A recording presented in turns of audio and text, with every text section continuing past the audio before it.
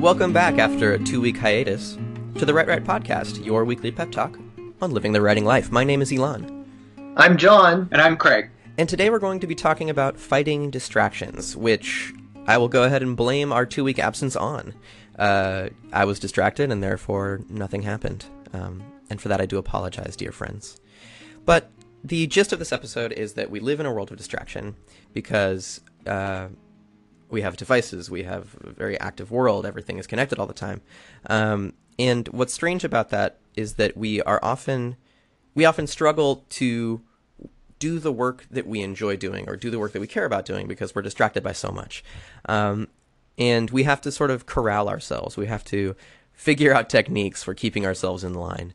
And so what we're going to be talking about today is how we do that, how we fight our distractions. And I think, I'm still learning. To be honest, I've been talking to my therapist about it a lot lately because I've been really struggling with getting up in the morning because the first thing I do, for instance, in the morning is I immediately look at my phone and then I end up just being in bed on my phone for like 20 minutes at least. So I'll kick it over to you guys now and ask about your battle with distractions and how each of you copes with it. I guess I can start. I tend to be pretty productive. However, I don't really get distracted by social media and notifications on my phone because I have most things turned off and I have a Facebook that's so bare and minimum that nothing happens. But because I have so many things I'm doing at once, I do little bits and pieces all over the place, and so I feel I'm not productive enough because I'm not finishing things, because I'll work on one project for like a day and then the next day I'll move on to a different project, next day I'll move on to a different project, and I've got like a dozen things in the air. So my problem with distraction is that I bounce between too many things and I lose my focus all the time. That's really interesting. Just sorry to interrupt, but just briefly, like so many people can think about distraction as the things that prevent you from actually working. And what you're saying is that your distraction is that you're working on too many things at once and they're each taking away from each other. Mm-hmm. Right, yeah, because I write under a few different pen names, so I've usually got a few projects on the go at once. I have a full-time day job. I do some editing with the company here, and then I also do some publishing with some other authors. So I'm all over the place, and so I'm working on trying to get myself a little bit better focus. And then on top of all of that, there's life, which happens. Even if I'm not distracted by my phone, there's other distractions. Of course. That come up now and then. That's really interesting. Sorry to interrupt, John. Go ahead. Oh, that's okay. Yeah, I was just going to... My problem with distraction is more my phone. I was able to identify... one thing I realized with distraction is it's a work in progress. You're always sort of trying to optimize how you work, right? And so for me, I've been all over the map. I've been to the extremes where I've just tried to be 100% productive, and that's just not realistic. So what I really have tried to do is look at where the biggest time wasters are, and I found for me, my tendency when I'm doing something that requires focus and I'm not really, I have days where my brain is all over the place. I have good days and I have bad days, and when my brain is all over the place, I find it hard staying focused on one thing, especially if it's something I'm not that excited about or kind of have to power through, whether it's editing or anything where you're using your head, and that's a lot of the work that I do. I'm just sitting in a chair staring at a computer, so it's so easy to just, for me, get up and check my phone. That's kind of my little way of breathing. So I use an app called Forest, which sort of grows like a tree on your phone, and that's what, if you try to pick your phone up and do anything with it, it'll kill the tree. It doesn't work for everyone because some people don't care if they kill a tree, but for me it works, just because when I pick the phone up it reminds me, all right, I'm supposed to be focusing right now. Cut it out. Yeah, it's like a little, that's all I need, because I can catch myself and realize I'm being distracted, but sometimes it's after I've dived into Facebook and got involved in like catching up on messages, and like a lot of times it's subconscious. I don't even realize I've done it until I catch myself. So that's tough. The other one that I have learned to do is keep my browser windows to a minimum. Like I don't leave. It's like I use the Slack app for communication, and the thing about Slack is like it's a great way to communicate. And I'll go in and it's like if I go in and I have to message somebody because it's related to the work I'm doing right now, I'll do the message and I'll tell them, okay, I'm off now. Close the window.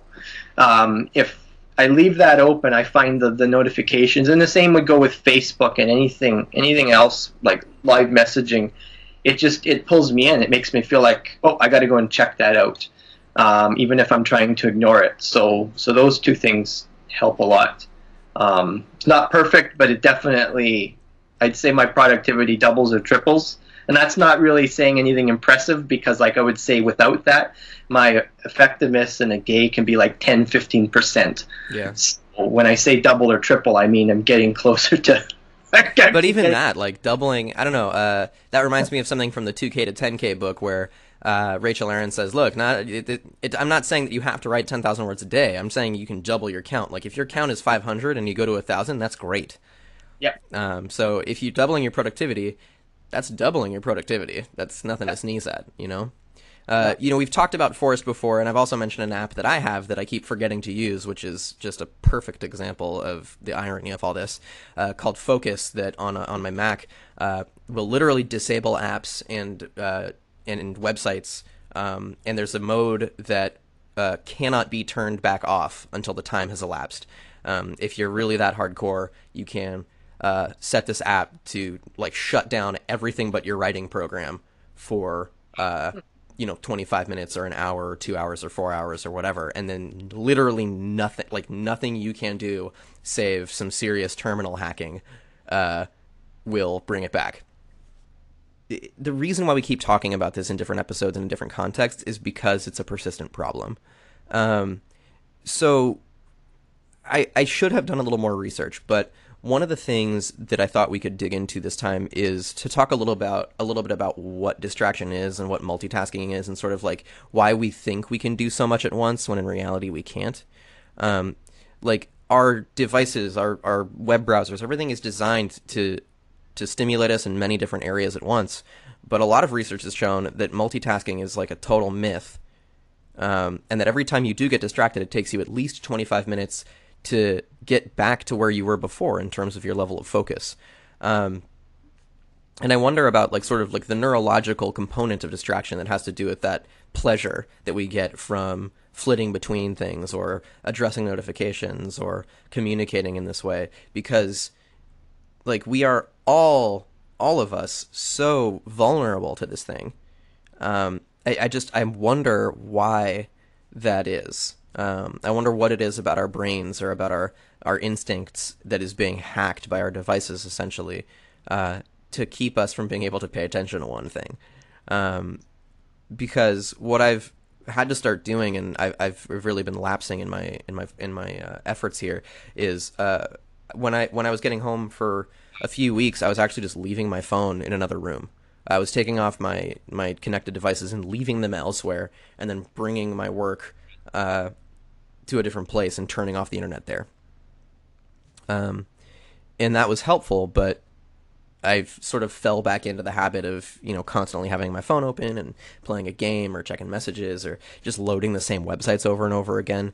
Like that feeling of, you mentioned it, John, that you don't even know when it happens, right? Like you can't even keep track of that moment when you switched from focusing to opening Facebook.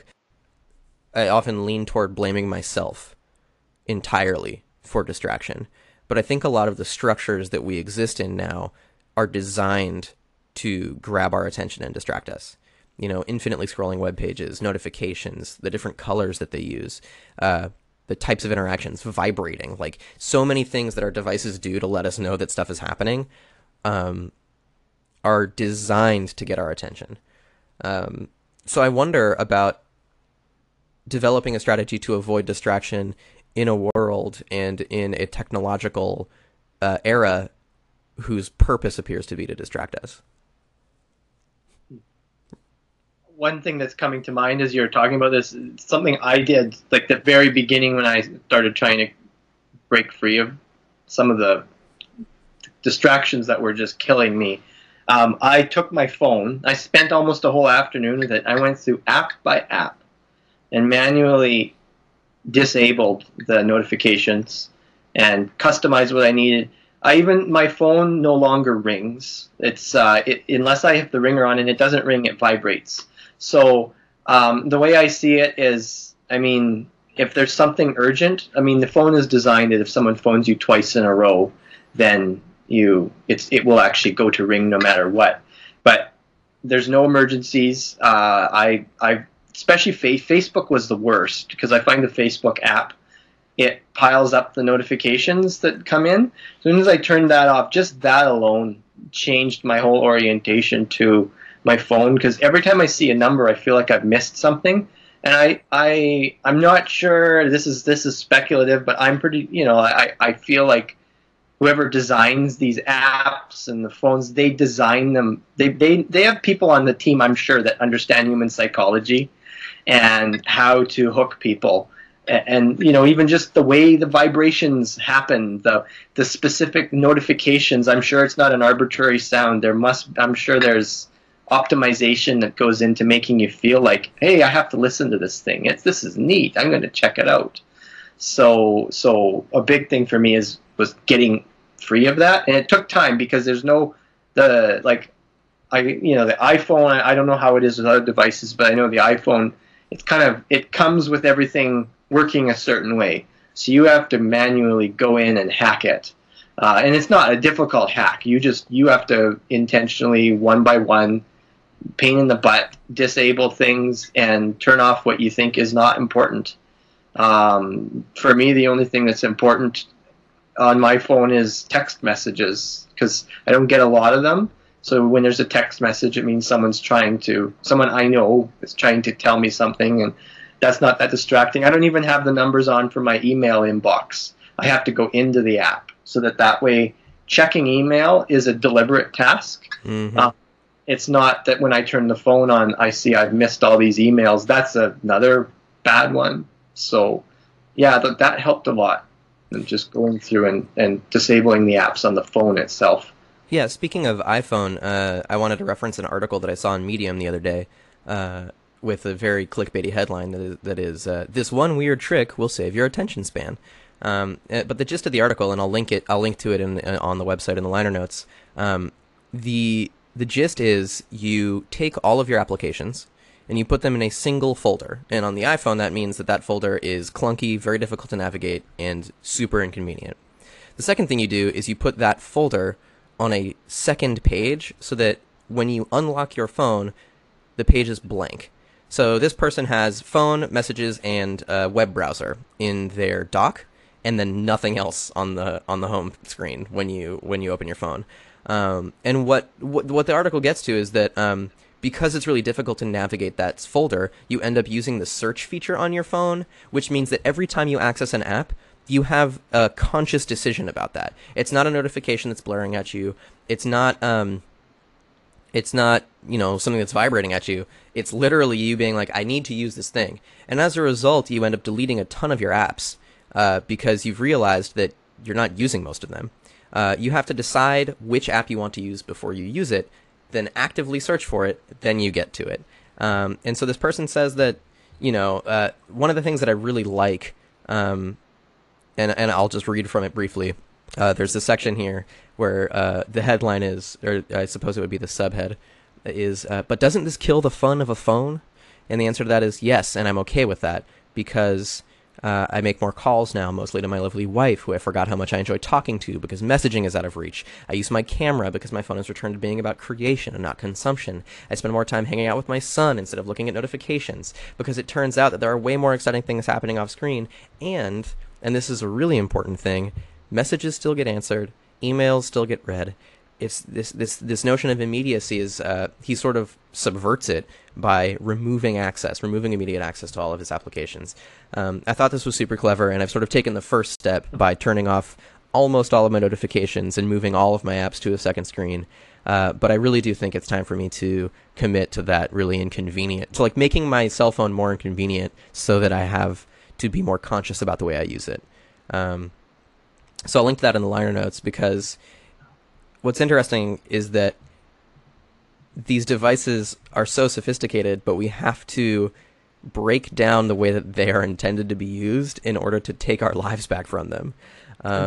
And for just another interesting tidbit in relation to the iPhone thing, the next iteration of iOS 11, they've built in a feature that will turn off notifications and all interactivity on your phone when you're driving, because the phones are so distracted that they cannot keep people from using them when they drive. So now my iPhone, when I'm driving, not only will I not get notifications, it will send text messages to people who text me that say I'm driving and I won't get your text automatically. So as soon as my phone exceeds a certain speed, it does not do anything, which I think is great. And it's amazing that they had, basically a decade to figure that out. Yeah. It seems so basic now, but they had no idea the impact they were going to have, to the point where they had to design a new feature that would disable it. Like, that's amazing. It's like, wow, I guess we really are that bad. So I want to talk a little bit more about your personal experiences. How do you keep track of the things that distract you? Is there, we've talked about sort of that moment of being like unsure of when it was that you became distracted. How do you track those things? How do you try to develop an awareness of those things? John just pointed at me, so I guess I'm going to answer. For me, the big thing was Facebook. And to kind of tie it into what you two have been talking about, there's that, I think the abbreviation in young people lingo is FOMO, fear of missing out. Mm-hmm. That was the big thing for me. Like, I would spend hours on Facebook just scrolling through the feed, like reloading, checking the pages that I like to laugh at, like hours and hours. And it occurred to me after a while that I didn't do a single meaningful thing. Like, I liked a bunch of people's statuses, but does that even matter? Probably not. Like, I looked at vacation photos from someone I went to high school with. Does that matter? It doesn't. So, like, I had to recognize that I was being affected by this fear of missing out, and that I actually wasn't missing out on anything, and anything that's important can wait. Like, there's very few things that are important and urgent. So, like, as soon as I realized that, like, I deleted 95% of my Facebook friends, turned off all notifications, and I deleted the app from my phone. So, like, if you want to reach me on Facebook, you probably, like, I won't get it until I log in, and I don't log in that often because I've made Facebook uninteresting. Like, I don't like going on Facebook because there's nothing to do on it anymore because I have no friends. As depressing as that sounds, but it's also liberating. I downloaded a browser extension for Chrome that disables the newsfeed and it replaces it with a quote. It just, like, there is no newsfeed. So now when I log into Facebook, I get a couple notifications and there's just nothing to look at, which is really cool. I also don't have it on my phone, which has been very helpful. Speaking of browser extensions, I use FB Purity, and it lets you customize how Facebook shows up. You can delete the news feed, you can delete trending topics, you can delete suggested friends. Like, it lets you control everything. And the big thing for me was actually trending topics, because I don't really care about the trending topics, but I get bored, I see them, I click on them, and then I see, like, the whole internet arguing over things that don't matter to me, and it just drives me to distraction, makes me upset sometimes if it's something that really bothers me. So that was the first thing I deleted with FB Purity, was the trending topic, so I can't be distracted by it. Mm-hmm. Awesome. I'll link to these extensions and to the Forest app and to the Focus app and everything that we've talked about in the liner notes, because this is the kind of thing that's really important to share, because we, like, collectively as people entering our like middle adulthoods are struggling with this thing where we're like, oh my God, sometimes I wonder at myself, like, how I made it this far when I'm just so scatterbrained. I've been the thing I've been struggling with most. I might have brought this up earlier in the episode, or perhaps I brought it up prior to our recording session beginning. But the thing that I have the most trouble with right now is getting up in the morning, because the first thing I reach for is my alarm clock, which is my phone. And then I have my phone in my hand first thing, and oops, there's there's the whole, day on the Eastern Hemisphere to catch up on. And I've been having a really hard time going from waking up to getting out of bed. It usually takes me a period of like an hour to make that transition, because I just get trapped in my phone. So maybe it's getting another alarm clock. Maybe it's putting I put my phone across the room a while back and tried that, but I found that eventually I would just walk my phone back to my bed and then get into bed. Like, I'm so weak that I would just do that. I could share something that I do, because I have the same problem. If I go on my phone, even just to check one thing, I'm glued on there. Or I might get off, but it's a trap. So what I've done, because I use the Forest app a lot,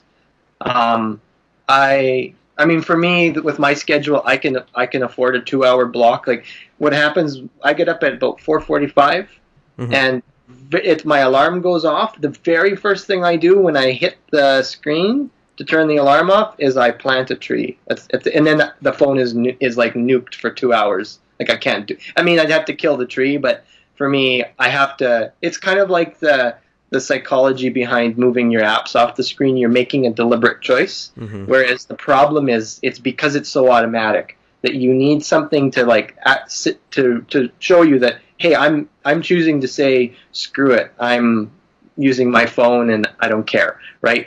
Whereas normally that's not what's happening. You're just unconscious of it. It's like a familiar habit. So I find for me that helps. The thing about Forest is you can set the tree however long you want. And I try to get off my phone before bed as well. So in the evening, I have 2-hour period where the phone is gone.